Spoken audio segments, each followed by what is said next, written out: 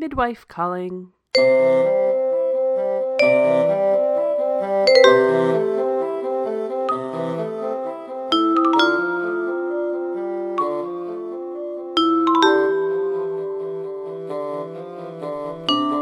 Hello and welcome to Popular Opinion, a Call the Midwife podcast, where we are talking about every episode of Call the Midwife one by one without spoilers. I'm Jan Moffat. I'm Dr. Paul Moffat, not that kind of doctor, and this week we are talking about the first episode of Season 5 of Call the Midwife. That's the first real episode, not counting the Christmas special that comes in between Season 4 and Season 5.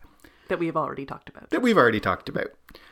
This episode was written by Heidi Thomas and directed by Sid McCartney. We last saw Heidi Thomas, of course, who created the show, so we've seen her lots. We last saw her in the Christmas special, the last episode that aired before this. And this is Sid McCartney's first episode of Call the Midwife, but it is not his last. Jan, do you want to take us through the recap of this show? All right, let's get into it. Mature Jenny narrates about the female body while we see Trixie exercise and another woman just after birth. Trixie qualifies as an instructor for her Keep Fit class. In the clinic, a little boy asks for some milk of magnesia for his mother, Rhoda Mullix. A man takes photos on the street as Trixie and Barbara bike by. At Nonatus, new uniforms arrive for the midwives to the joy of everyone, although Sister Evangelina has her critiques at first. Lent is upon the nuns, who don't have any cake.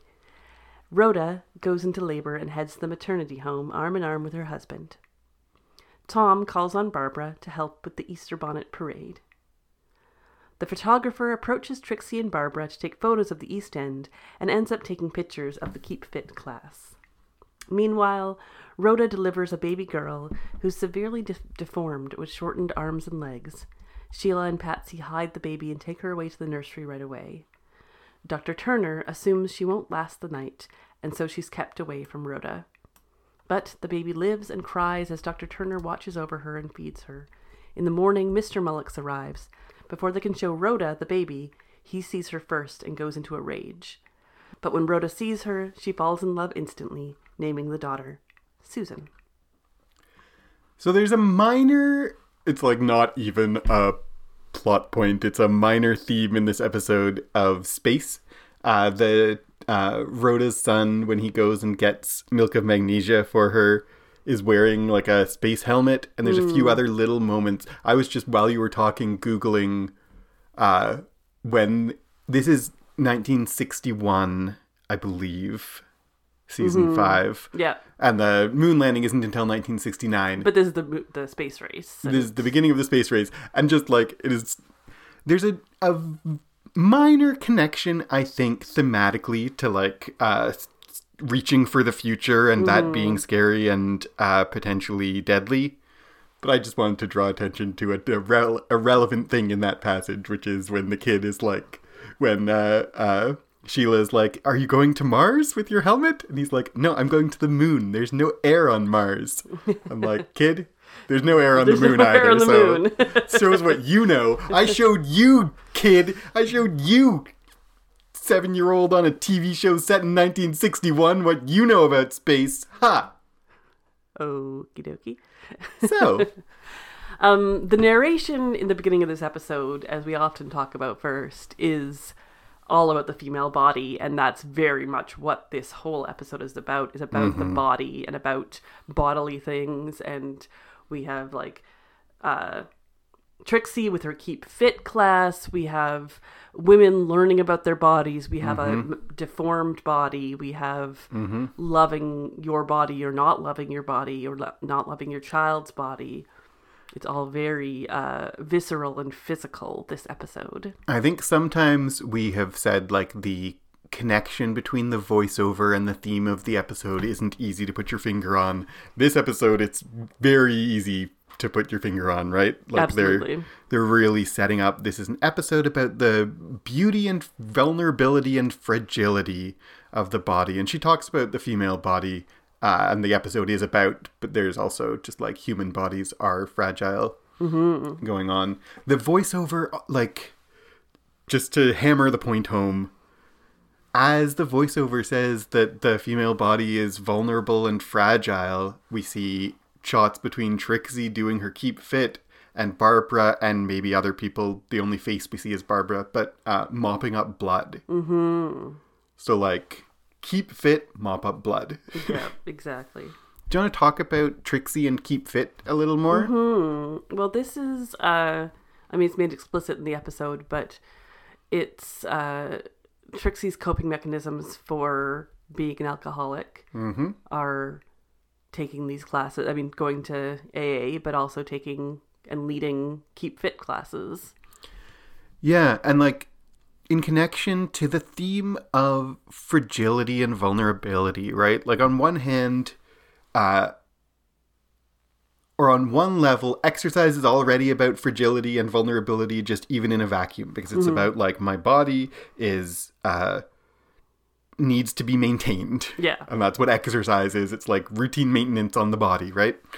At an extremely basic level. But then for Trixie specifically, she gives this little speech about how I didn't write down, do you remember in the Keep Fit, I think it's all kind of subtext and implied, when she gives her speech when she's an instructor and she says like, this gave me something to do and a new meaning to life. Does she, how textual does she make it that it's like, instead of getting drunk, I'm exercising? Yeah, she doesn't ever to anyone else out loud.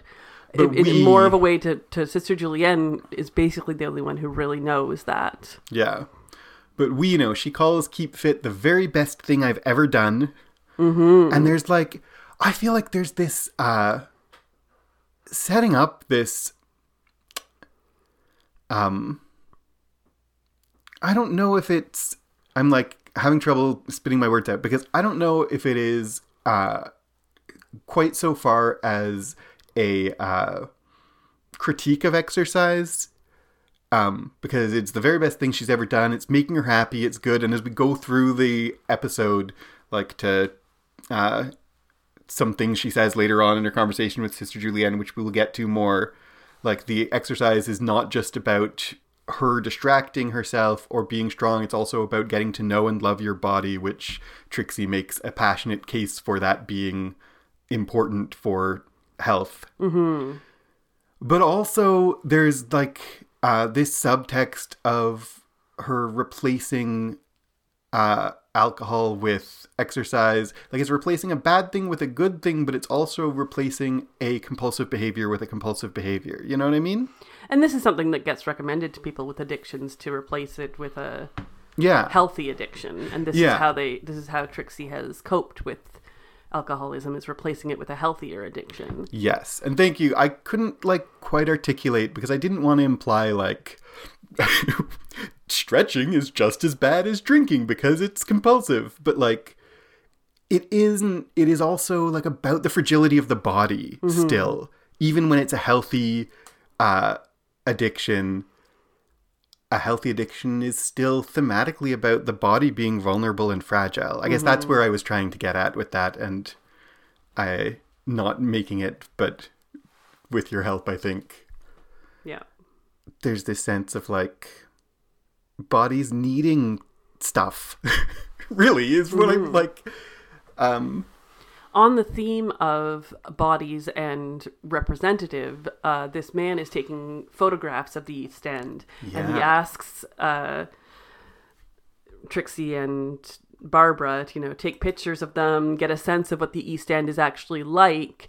And he insists on taking their picture to appeal to their sense of pride of the East End, that if I don't take your picture, I'm just going to be, the meth drinkers or whatever he says, like, people on the corner, and they, that's not the East End that we see ever. I mean, we do see it, but as viewers of this show, it's not something that we see. Meth drinkers, by the way, just in case I've made a note of, that's not methamphetamine. No, well, we talked about that the last time we talked about spirits. Oh, did we? Yeah, okay. Yeah. Because it tripped me up again. I mean, I know meth drinkers isn't meth, but our kid is really into Breaking Bad right now, and so I'm hearing all about meth all the time. Yes. True story. Yeah, it's we talked about it in detail in an earlier episode where there was meth drinkers. But it's like the photographer and taking pictures of the East End and that connected to bodies is such a good point to make that connection now, because it's also like it's the metaphor of the East End and bodies, and what you see and what you don't see depending on what you have access to and what you're looking at. And that you can see the East End and take pictures of it and see the meth drinkers on the corner, and it's all sad and unhealthy and poverty. Or you can go behind scenes with the midwives and see love and beauty. And there's a more shallow version of that he's like, here's some pretty young women, let me take pictures of them. Absolutely. And like, let me take pictures of them in their class, in their leotards, which is a whole like theme too of them exposing themselves, and later on they're going to get in trouble for that, of they're showing their bodies in a way that was less acceptable in the 50s and 60s, I guess, at this point. And less acceptable to the nuns that they are living with. Like, exactly. We're preempting a bit. We're going to get to that. But on that theme, they get new uniforms. And this is also connecting to, like, bodies and showing off bodies. And do you want to talk about the uniforms at all? These uniforms are so familiar now that, you know, it's been many, many years since we've gotten these uniforms that I almost forgot that it's not until season 5 that they get the belts, especially those butterfly belts. Yeah, I like the color is the same. And I like had to go back and forth to be like, what's the difference between these two uniforms? They react like they're so different, and I am like, are they that different? You don't know fashion, Paul. I'll have you know, I made a thread about the Met Gala yesterday. That's true, you did. But no, I don't know fashion. And like I said, I was like, they look pretty similar to me until I went back and forth, and like the old uniforms don't have the belts and they don't button down the front. They're like kind of like a nightgown silhouette that like from shoulder to hem is one solid piece all the way down with no cinching, right? And that doesn't really matter. But what does matter is they're getting new uniforms that are showing off their bodies in different ways, that are displaying their physical bodies differently. And Sister Evangelina doesn't like it. Of course, she never likes new things. Sister Evangelina complains about the belt specifically cinching around the waist because she thinks it'll give them a lack of flexibility. They won't be able to bend over because they're belted at the waist. And she's like, look pretty, but how are you going to bend? One long berth on a mattress and one protracted berth on a mattress and you'll split down the seam or split in the middle or whatever she says. Yeah. And in that exchange about the uniforms, I also like Nurse Crane, who at first feels like, I mean, we've gotten to know her by now in the show, but we've talked before about how she's like Sister Evangelina but secular. So she has this conversation with Sister Julienne about like new uniforms. This is vanity. I don't approve. I don't hold with this nonsense. And then as soon as she leaves the door, she's like, I'll race you. And they all run up to try on their new pretty uniforms. I love it. Me too. But it brings up the like bodies and what you see and who sees and when and why and where and what it means that they all are changing Nurse Crane and the younger uniforms. Nurse Crane and the younger nurses, and I forget which one of them is like, you'll have to forgive us for seeing us in our all together, and Nurse Crane is like, we're all girls together, and takes off her dress too, and we see Patsy be like, and it's this like, it's played for a bit of a laugh, but it's also like, who's, you know, because she's older, they don't think of her as like girls together with them. And like her in her underwear is different to them from each other in their underwear because she's old. Which is just like, not like a hugely profound point, but it's just again about like what bodies are acceptable in what ways to who and when and why. Absolutely. She also talks about that she doesn't want to do Keep Fit because she does the Canadian Air Force fitness routines every other morning. Do you know anything about the Canadian Air Force fitness routines? Not at all. It was obviously in the 60s and in the 50s. It starts in World War II, but apparently it was Prince Philip's regular fitness routine. It seems to have done him pretty well. Yeah, I mean, he lived to 96 or whatever, 99, I don't even know. That's really funny. All right. Well, we've been dancing around it. The main body, the main crux of this episode, that is why this episode is about bodies in a lot of ways, is Rhonda. I keep calling her Rhonda. Rhoda. Rhoda, like rhododendron. She says she wants to name her children flower names. She has a flower name. That might help you remember. That does help me remember. Also, Rhoda from Mary Tyler Moore. Oh, I don't know that at all. Okay, so anyway, Rhoda Mullocks, who is a mom of, this is her third child. She's your experienced mom that we see, and she has a baby who is with a malformation, who has massively shortened arms and legs, to the point of basically no arms and legs. Phocomelia. Is that what it's called? Okay. Phocomelia meaning like a seal. So like a body like a seal. Yeah. He says, Dr. Turner says that, and when he said it, I thought like sealed up as in like sealing an envelope. No. But Phoco is like the animal. So it's like a body like a seal. And what do we think of them taking the baby away and not showing her? I mean, I know what I think. I implied in what I'm saying is it's wrong, and I really bristle at both Sheila and Patsy, their inclination to just hide it away. I know. Instantly. I understand why emotionally for them, but it is rough that they spend so long. They take her away, and then like it's even past where you have read. No, it isn't. You talked about seeing her, so it's all in the part that you recapped. But it's like a long time. It's not just in the moment, and we see in the performance from Patsy and Sheila, and I can extremely relate, or I can extremely empathize with like, I don't know how to say this, and Patsy puts on her like fake smile and just like, it's a daughter. I'm like, in that moment, I can empathize with their emotions of like, I don't know how to tell you there is something wrong with your baby. But then it's like days. Yeah, it's a solid like 12 hours or more before like she has a sleep, and it's the next morning. So it's far too long. It is devastating. Yeah. And it's not going to be any less devastating. And the fact that, I mean, it's the old medicine that we see on this show. And I like that they show it because it's more true of, if a baby is going to die, it's better that the mother not hold them was a line of thinking. And we know now that is not true. And these days it's so much better that people get a chance to say goodbye.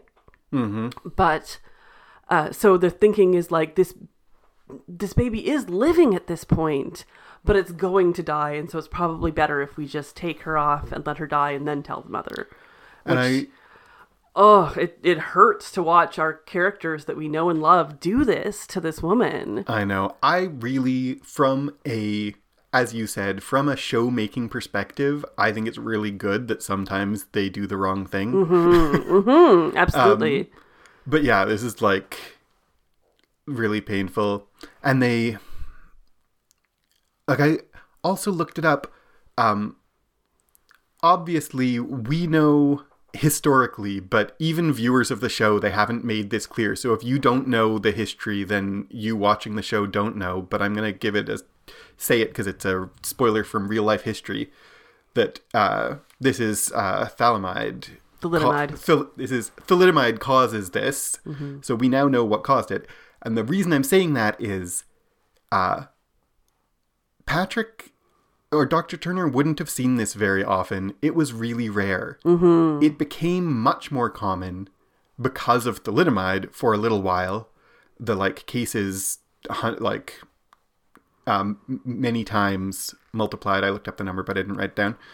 But so Dr. Turner would have felt like because there weren't enough cases to know, this baby had an extremely low chance of living. Mm-hmm. In real life, it is a low survival rate. It's 50%. Yeah. But 50% is, he would have expected it to be even lower than 50%. Which is not to say at all that taking the baby away and hiding it from the mother would have been a good idea if it would have been the right thing to do if it was going to die. But it is also adding some context that a couple of years later he would have, when the world had seen so many more cases of this, he would have probably given the baby a higher chance of living. Mm-hmm. Because 50% is still very bad, but it is not, there's no way she's living through the night the way that they act. Mm-hmm. You know? Yeah. But the moment that all the time, it was really painful all the time that we and all the characters know and Rhoda doesn't, and she's like, "Where's my baby? How's she doing?" And that when Mary Cynthia comes in and calls her Rhoda, and she says, "Why are you calling me Rhoda? I thought we were formal terms on the ward, yeah. on the ward." And she's like, "Oh, I'm sorry, I didn't mean to sound disrespectful." She says, "You didn't. You sounded kind, like there's something wrong." Mm-hmm. And they still don't tell her at that point. Yeah. And then Sheila comes in, and earlier when she first comes in, she wanted a cigarette, and she was like, "Well, we don't encourage smoking on the ward." Yeah. And then when Sheila comes in and is like, "Have a cigarette." Yeah. Oh. It's like, as I keep saying, I can sympathize with how difficult that was for Sheila to say. Mm-hmm. But also that is a painful but necessary part of your profession. Mm-hmm. I think it could have come many hours earlier, and it would have been better that they told her gently. Yeah. But as it happens, the father shows up. I didn't write down his first name, Mr. Mullix. Yeah, I don't either. And sees the baby before Rhoda can, before it can be explained what's happening, and has the worst possible reaction. Yeah. He says he's the least sympathetic of all people, but there is some sympathy there of just not knowing what to do and not understanding what he's seeing. I can I mean, he says, "How could you let that live? There ain't no way that thing is coming back to our house." So yeah. Yeah. Unsympathetic. Completely. On the other hand, he's totally unprepared and has never seen, did not know that his baby was going to look like that, did not know babies could. Yeah. I'm I'm not defending, but I do feel sympathy for him, for sure. The shock and I find him sympathetic. I think basically it comes down to nothing was done in the proper order, and it was the fault of Dr. Turner and Sheila and Patsy, and especially Dr. Turner, because he's the senior person in charge here. He should have said, and I think he displayed this sympathy and stayed with the baby all night and bonded with her. Yeah. In a, she's a fighter. Yeah. That could have been her mother. I know. And it hurts to watch this. On the one hand, I know on the one hand, that whole scene where he's like to Sheila, don't get emotionally involved. This baby's gonna die. You know, we have to be professional. And then spends the whole night like rocking her and feeding her and cuddling her. It's like, it's really moving. It is. And on the other hand, as you say, like, he could have given her parents the chance to have that bonding moment instead. Yeah. But you said that could have been her mother. Her father has a terrible first reaction. Yeah. Rhoda is such a beautiful soul. Yes. I absolutely. love her so much. And I love when she names her. They're like, do you have a name for her? And she hesitates and they think that it's better. Like, it's okay. We can just put baby. And like, no. Yeah. I'm thinking I'm going to name her Susan. I'm not going to name her, this big flowery name Delphinium or whatever it was. Whatever she was going to dandelion. She said her name's Susan. She'll never have to spell it. Easy, She'll never have to spell it or explain it. Yeah. They're like... I know a lot of Susans, including my own sister, is named Susan, and it's true. Rhoda's reaction. And that, like, yeah, you don't have to... It doesn't matter. They say, but I can't remember who it is. Is it Sheila saying, do we need a name? It doesn't matter. And she says, it does matter. Mm-hmm.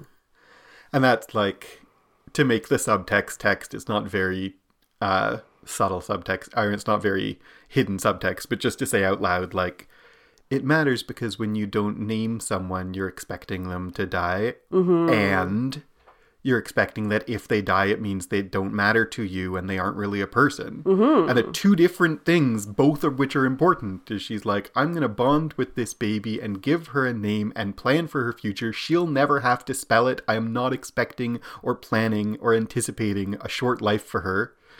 And then also, even if she has a short life, I am bonding with her and treating her like my child. Mm-hmm. And so it does matter. Yeah, I love it. That's all beautiful. right, should we move on with the recap? We've talked a lot here about just this, but... Yeah, go on. Patsy and Delia meet for lunch, and Delia reveals she has been declared healthy and gotten a job at the same hospital.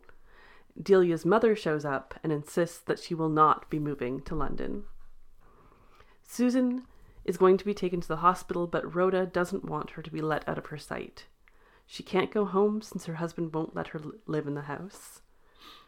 Julienne tells the midwives they'll have to work extra over Easter weekend since the nuns have more prayers.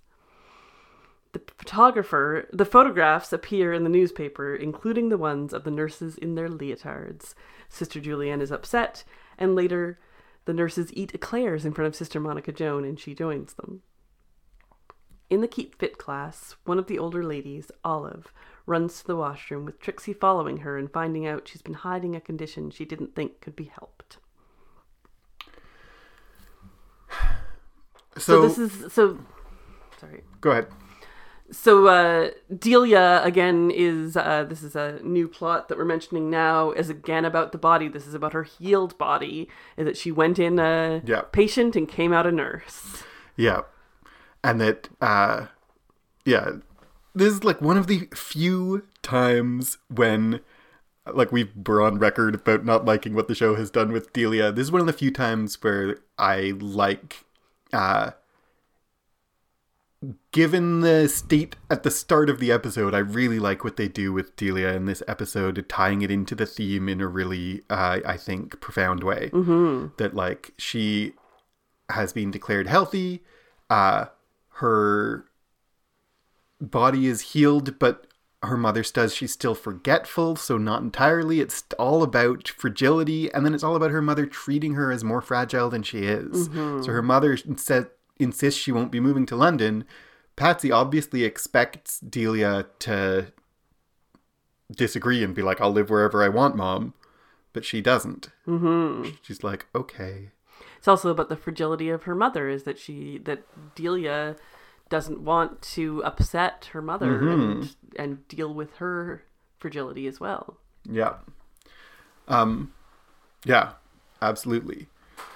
Do you want to talk about one of the things we didn't talk about last time that is going on more in this section or continuing to go on in this section is Lent, which is also about bodies. Yeah, and denial. And denial of the body.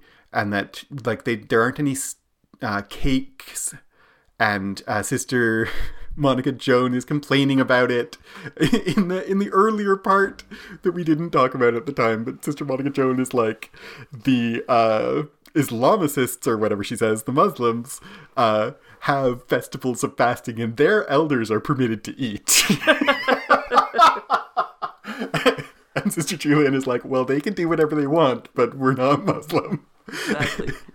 But then it's like we can maybe talk about them both in one breath, but like Lent and the younger nurses breaking Lent with eating eclairs in front of Sister Monica Joan, and them, Barbara and Trixie taking pictures in their leotards. Like, this is both about denial of the body in different ways. Denial of, like, the, indulging the pleasures of the body by eating, but also denial of the body by not showing yourself in your leotard is a different kind of denying of your body. Mm-hmm. And then about, like, the nuns having an approach that the nurses, worldview, an approach to the body, practices that the nurses don't have. And there's a conflict, maybe the strongest conflict we have yet seen on this show, between what the nuns expect the nurses to behave like. Mm-hmm. And we don't quite get to, and we'll get to it. I keep saying we will get to it. But the conflict between Trixie and Sister Julienne kind of begins here. It's maybe subtly in the last section, but it begins here. It gets resolved in the next section you're going to recap. But it's about, like, approach to bodies. Mm-hmm. I don't like them coaxing Sister Monica Joan into breaking Lent, though. I agree. It, like, Sister Monica Joan might not be the best nun in terms of nunning, but she doesn't deserve to be tempted within her own household. Yeah. Within her own, in a place where she should have safety from that. The people are making bad choices in this episode. Yeah. People are making good choices and people are making bad choices. And I think that's reality, and they shouldn't be tempting Sister Monica Joan, but they do. Yeah. I feel like, I guess you are right. I feel like they're all giggly and eating eclairs and they don't seem to recognize at all that it really upset me. It doesn't upset me one bit that they eat eclairs, but it really upset me that they tempt Sister Monica Joan into breaking Lent. Mm-hmm.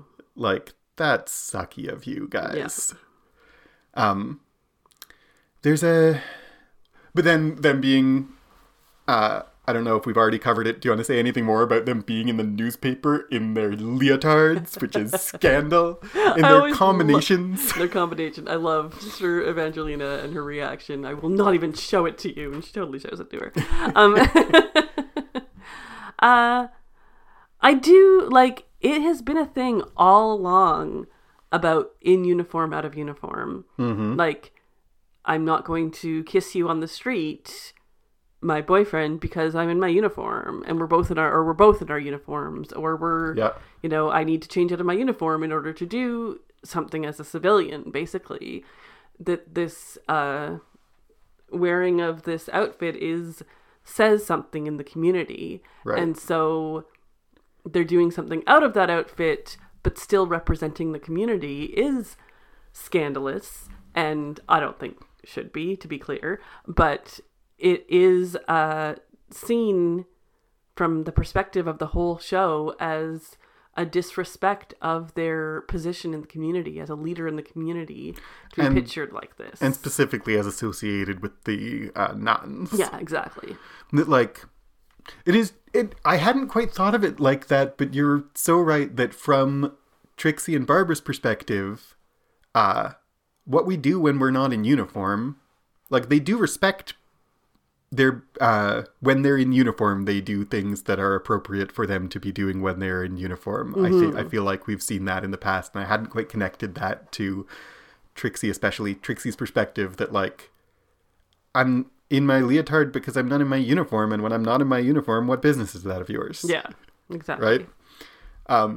Also, the, like, Trixie's point, exactly how she says it, that, like, God, I don't think God will have a problem with our leotard since he made our bodies. And Sister Julienne says, but we do. Yeah. Like, that's also a really interesting exchange. I have a line here in my notes that I don't remember who says it to who, so I'm going to say it. I know it's in this section. I'm going to say it and see if you remember the context better. Rhoda said, they're talking about, I don't know actually who says it. First glances are for strangers. The context is like, yes, your daughter looks very shocking at first glance, but first glances are for strangers. Do you remember? I don't remember exactly who says that. I was going to say it's a thing Rhoda says, but now I think it's someone talking to the father, to Mr. Mullix. Yes, I think it's, it might be Sister Mary Cynthia talking to. Yeah, I think it is.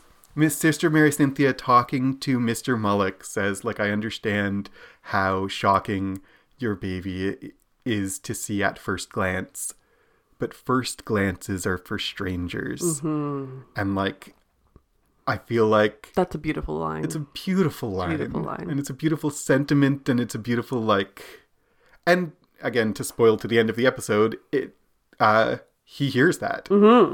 Like, absolutely. He changes his behavior based not only on that, but, like, it's true. First glances are for strangers. People walking past are going to think that's weird, but they're strangers, and you're not. Let's get into the next part. We'll talk about Olive in the next part. Okay. She's more in there. Sister Mary Cynthia and Sister Winifred alter baby clothes to fit Susan and discuss her situation. Sister Mary Cynthia reveals that she had a brother born with water on the brain who died young. Later, she visits Mr. Mullix and encourages him to visit Susan, saying the line we just talked about, and to take her into their home and not pull the family apart. The nurses return to Nonatus late at night with Sister Monica Joan in tow, upsetting Sister Julienne. Delia calls Patsy to apologize, and that her mother will be broken if she stays in London. She agrees to come to Nonatus for lunch. Trixie takes Olive to see Dr. Turner, who lets her know she doesn't have to suffer with her prolapsed womb, and everything she needs is covered by the National Health. Sister Julienne and Trixie have a meeting and work things out in regards to keep fit, Trixie speaking passionately about ladies needing to know their bodies. Mr. Mullix and the two other children finally visit Rhoda and Susan, and he holds her, and they are able to bond as a family. At Easter lunch, Delia's mom is impressed with Nonatus, and Sister Julienne offers for her to live there. Lastly, mature Jenny narrates about Easter and the optimism of 1961. She mentions a scandal in the answer of why Susan has the deformity. Do you want to talk about Delia first? Yes. So we alluded to this earlier, but in this section, Delia, like, says out loud to Patsy about her mother's fragility is part of why she can't live in London. It's not just about the fragility of her body, it's about the fragility of her mother's body. And then I said we'd talk about it first, but the Sister Julienne offering Delia a place boarding in Nonatus house so that she can live under the eye of the nuns so that her mother can be reassured, and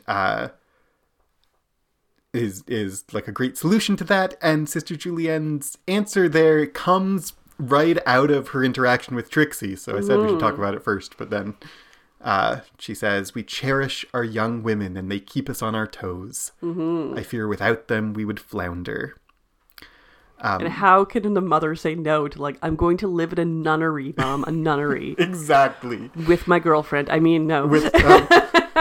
There'll be nothing but us girls. Exactly. Yes. And like, yeah, I think it's a great solution, and it shows Sister Julienne being the best again. But that, as I said, comes out of her interaction with Trixie. So do you want to talk about Trixie and Sister Julienne in this section and kind of looking back on the whole episode? Well, they have a whole discussion. And, like, I mean, her bringing in Sister Monica Joan being corrupted by that. Like, it was, I mean, not corrupted, but I think that they're very much in the wrong with how they treat Sister Monica Joan and coming in giggling with her eating chips or whatever. Yeah. And when clearly it is not, it may be the letter of the law, but it's certainly not the spirit, and they all know that. Yeah. And that when she comes in and they're all giggling and Sister Monica Joan is like, I've just been eating chips. They're not sweet. They're savory. I haven't broken Lent. And I'm like, Sister Monica Joan, we saw you a scene ago eating an eclair. Yeah, exactly. And then I also like Trixie when Sister Julienne is like, come meet me at 9. And Trixie's like, I shall be otherwise engaged at 9. I'm like, are you kidding me? Yeah, she goes too far. Is that Trixie, yes, is not under the thumb of nuns. She is not a nun. Yep. But Sister Julienne is still basically her boss. Like, she goes too far. And then... and figures out that she does. Yeah, well, like, and then I'm so, you know...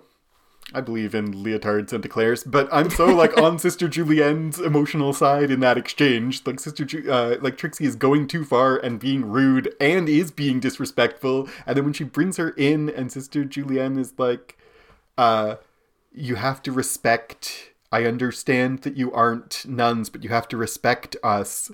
And she says, respecting you and following your rules are different things. And I'm like, I feel like, fair enough, but tempting Sister Monica Joan to eat eclairs is not respecting them. No, definitely not. So I'm like, Trixie, you're in the wrong. And then when Trixie connects that to Olive, this is, you see it in Sister Julienne's performance, and it also, when Trixie connects it to Olive, I'm like, yeah, okay. Yeah. That, like, she says... there was a lady in my Keep Fit class who didn't know anything about her body or even the parts of it. And she doesn't quite say it as connecting, like as pedantically connecting the dots as I'm going to, but the audience and Sister Julienne both understand that, like, denial of the body and the rules that you are talking about and insisting on creates shame that creates ignorance that is medically harmful. Mm-hmm. Like those dots don't all get connected as boringly as I just did. Mm-hmm. But that's the point of it, and that's why Sister Julienne says, like, our young women keep us on our toes, and without them we would flounder. Like, Sister Julienne is not putting on a leotard and eating eclairs, but she acknowledges the fairness of that perspective, that Trixie goes too far, but also she's coming from, like, more than just, especially how it's framed the episode. Oh, the episode even frames it as, like, Trixie is using this as a coping mechanism and encouraging everyone else to cope in the same way. And not everyone needs to cope in the same way for the same things that you do, Trixie. And fair enough, you can go, but you can't pull Sister Monica Joan and even Barbara and everyone else with you. You're always trying to proselytize your Keep Fit class. Just because it's good for you isn't good for everyone. So the perspective that the show brings us into is, like, Trixie is being, you know, for understandable reasons, but is being self-centered about it. And then when she's flips it and connects it to Olive, it is like, this isn't just about her and her coping mechanisms at all. Mm-hmm. And I feel like, and Trixie herself has just realized that with Olive, that, and we should mention her, that she doesn't have any name for her vagina, doesn't know what anything is called, and just knows that, like, you know, when you're older, things happen and you just take care of them yourself. You don't go to see a doctor, and not realizing that she could, that it was possible, that anything could be helped. Yeah, so we didn't that talk women about... should just naturally be in pain is a way of talking about the body where not talking about the body causes pain. Yeah. And specifically throughout this episode is women's bodies in particular. And we see the, like, Susan the newborn and all of the, how old, but older woman, and so like we see a whole lifespan represented by the two of them. Mm-hmm. And she, like, specifically, we kind of alluded to it, but she, to say clearly, I mean, if you've seen the episode, you know, but during the Keep Fit, she is incontinent and has to run to the bathroom because she has wet herself. That is because she, her womb, she has a prolapsed womb. That's because she has a prolapsed womb. So it's a medically treatable condition that requires surgery, but she doesn't know what is going on, what is causing it, what is possible, what is normal. She doesn't, as you said, like, they say vagina and she's like, is that the medical word? Like, that's a word she's never heard before. And also, is that going to be covered by the National Health? And Dr. Turner says, everything is covered by the National Health.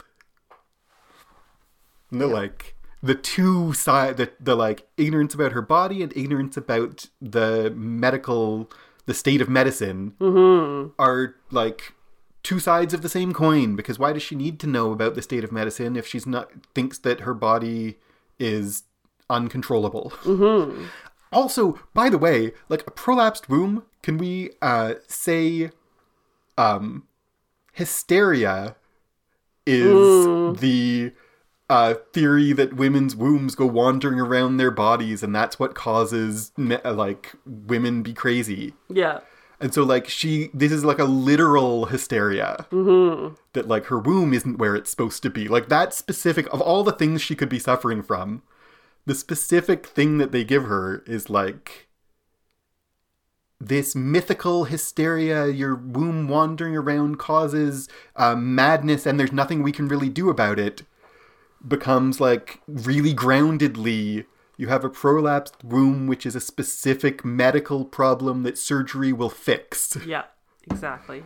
The, like, contrast, I just feel like the prolapsed womb is a pointed as the medical problem that she has. Absolutely, absolutely.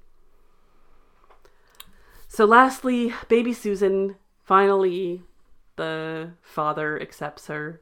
The brothers and sisters get to come and hold her, and he insists on holding her first. Yeah. This is the happy ending that we often see on this show I just like. The Mullock's children are great. Yeah. I love them. They're maybe impossibly great, in the way the show sometimes does, but, like, when Rhoda is, like, the son, whatever Perry's gonna fight anyone who calls his sister names, and little Perry, who doesn't get a line in that scene but shakes his fist like, yeah, anyone who calls my little sister names, I'm gonna beat them up. And, like, the Belinda Mullocks, the daughter, the other daughter is, like, has a couple of lines that we don't need to, like, go over in detail, but, you know, every time we see her, she's, like, protective of the new baby and her mother, and, like, let's buy daffodils because she likes daffodils, and she, like, is so they're great kids, and they're, like, it's a great little family. And Mr. Mullocks, who spends that whole, like, he has that talk with Sister Mary Cynthia, and then he spends the visit, like, in the corner chewing on his finger, and we don't know what's going on in his head. And Mrs. Mullocks, Rhoda, gives this talk to the kids about, like, yeah, Susan is different, but but she has a beautiful face, and sometimes in life you've got to be happy for what you've got, not what you haven't got. And then we focus on Mr. Mullocks, and then Perry asks to hold Susan, and he says no.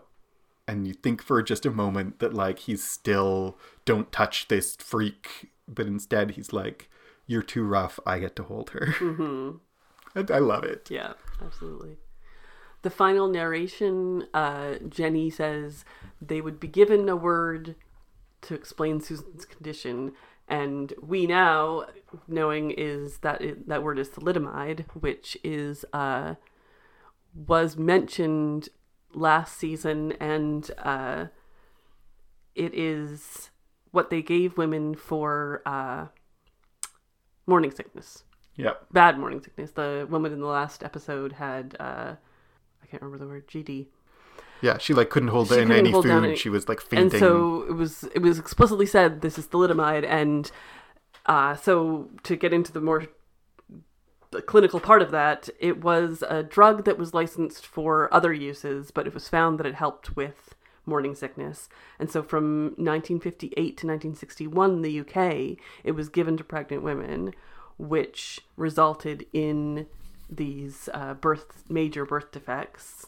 I have stats here of the approximately 2,000 babies born with defects. Around half died within a few months, but 466 at least survived to 2010. Mm-hmm. In 1968, there was a compensation settlement, but it wasn't until 2010 that people really got settlement. So that was a long, long time. That is not ancient history. That is very, very recent history. Yep. And this in Canada, thalidomide wasn't banned for a very long time. It was first used in Germany, I believe. Yep. And then spread to other places and got banned slowly more in other places. Canada was surprisingly late in banning it. I don't know all the stats for us for babies born with defects, but this wasn't, unlike a lot of parts of this show where a baby is born with something wrong, like we've had spina bifida, cerebral palsy, things like that, where it's genetic, it's not genetic, it's just something that happens. Baby Susan is specifically because of a drug that was prescribed to her. Probably by Dr. Turner. And the hint of that is at the very beginning of the episode, her son is asking for milk and magnesia, that she has an upset stomach. And so she took something for that upset stomach, and that caused this birth defect. Yep. And when baby Susan is born, Dr. Turner and Sheila have a conversation about like what happened, but how do I explain this? And Dr. Turner says the hospital said that the way they explain it is sometimes Mother Nature makes a mistake. Mm-hmm. And that is like in the past we've seen like things that does seem like the best explanation is sometimes Mother Nature makes a mistake, but they really say that in this episode. And by the way, Sheila responds, well, Mother Nature is a right. No, I'm not going to say it, but it's not complimentary. So Sheila was thinking bad words. Yes. It's okay. She's not a nun anymore. She's not a nun anymore. But like Mother Nature made a mistake. Well, thalidomide is not Mother Nature made a mistake. Yeah, this was human mistakes. And much like the episode where it was like a trip to Australia and it doesn't turn out well, the difficulty for Susan is just beginning. Yeah. In terms of like, they deserve compensation, but they will not be getting it anytime soon. Yeah. And this brings us back again to, this episode is set in Lent leading up to Easter. Yes, exactly. That like Lent, as we see in the episode, is a season of self-denial and penitence and fasting, and Easter is a celebration, and the story behind Lent and Easter is the death and then resurrection. Easter is the resurrection of Jesus, and Lent is leading towards the death. Mm-hmm. And the reason you're penitent during Easter is you kind of pretend to not know that Easter is coming. You just know that Good Friday is coming. So during Lent, you kind of pretend that you're leading towards death. And then there's a surprise resurrection. Mm-hmm. And it's so fitting for this, like, they're in Lent and bodies are wrong and she narrates about Easter and optimism, and connects back again to this like minor motif of space travel, and that like we're enthusiastic and optimistic about space travel, which represents the future of what technology can do for us, but we're in Lent, where what technology does for us, where what innovation does for us is cause birth defects in babies. And that like this tension between optimism and pessimism that is so profound and so fitting for the time that they set this story in. Absolutely. So what was your favorite part of this episode? I think it's hard to choose between two conversations about Susan, like Mary Cynthia talking to Mr. Mullocks about first glances are for strangers is one of my favorites. Mm-hmm. And also Rhoda talking about you've got to be happy for what you've got. Those are my two favorite parts of the episode. Mm-hmm. And I can't really choose between them. What is your favorite part of this episode? I think it's Trixie speaking passionately about women's bodies, and especially women learning things about their own bodies, because I feel passionately about that as well. So I think, and then the other part, since you picked two, I get to pick two, is Delia's mom not being able to say no to her daughter living in a nunnery. She wants to. You see, she so wants to say no, but she can't think of a good reason why not. What excuse could I possibly give? Few little moments that we didn't mention while we're vamping and gushing. It's like a tiny moment that's not worth mentioning at the time, but Tom and Barbara are making eyes at each other. Yeah, there's that. Tom goes to beg her to help him make Easter bonnets, and he's all awkward about it. And like, maybe we could make a stretch to say that bonnets are about decorating the body, but I think it's just like their romance clicks up a little. And Trixie is noticing it. And I don't think Trixie plays jealous about it. No, I don't think so either. She like is happy about it, yeah. I think. So that's nice to see. Mm-hmm. All right. So if you would have any thoughts on this episode or any other episode of Call the Midwife, you can get in touch with us. We love hearing from you guys. Every time we do, it makes us really happy. How would they do that, Paul? You can email us, poplar@clockworksacademy.com. Poplar opinion. If Twitter still exists by the time this episode comes out. Keeps getting worse and worse. We are also on other social media things, and we'll find you but we're not very active there. So those are the two best places. If you'd like to support the show, we have a Patreon, patreon.com/clockworkscast, and you can help support the podcast and other things that Clockworks Academy does. There will also be a link in the show to our Discord, which we love to talk. People are talking there, and you can talk to other people about the show and to us about the show as well. And thank you very much for joining us this week. I've been Dr. Paul Moffat. And I've been Jan Moffat, and that's just my Poplar opinion.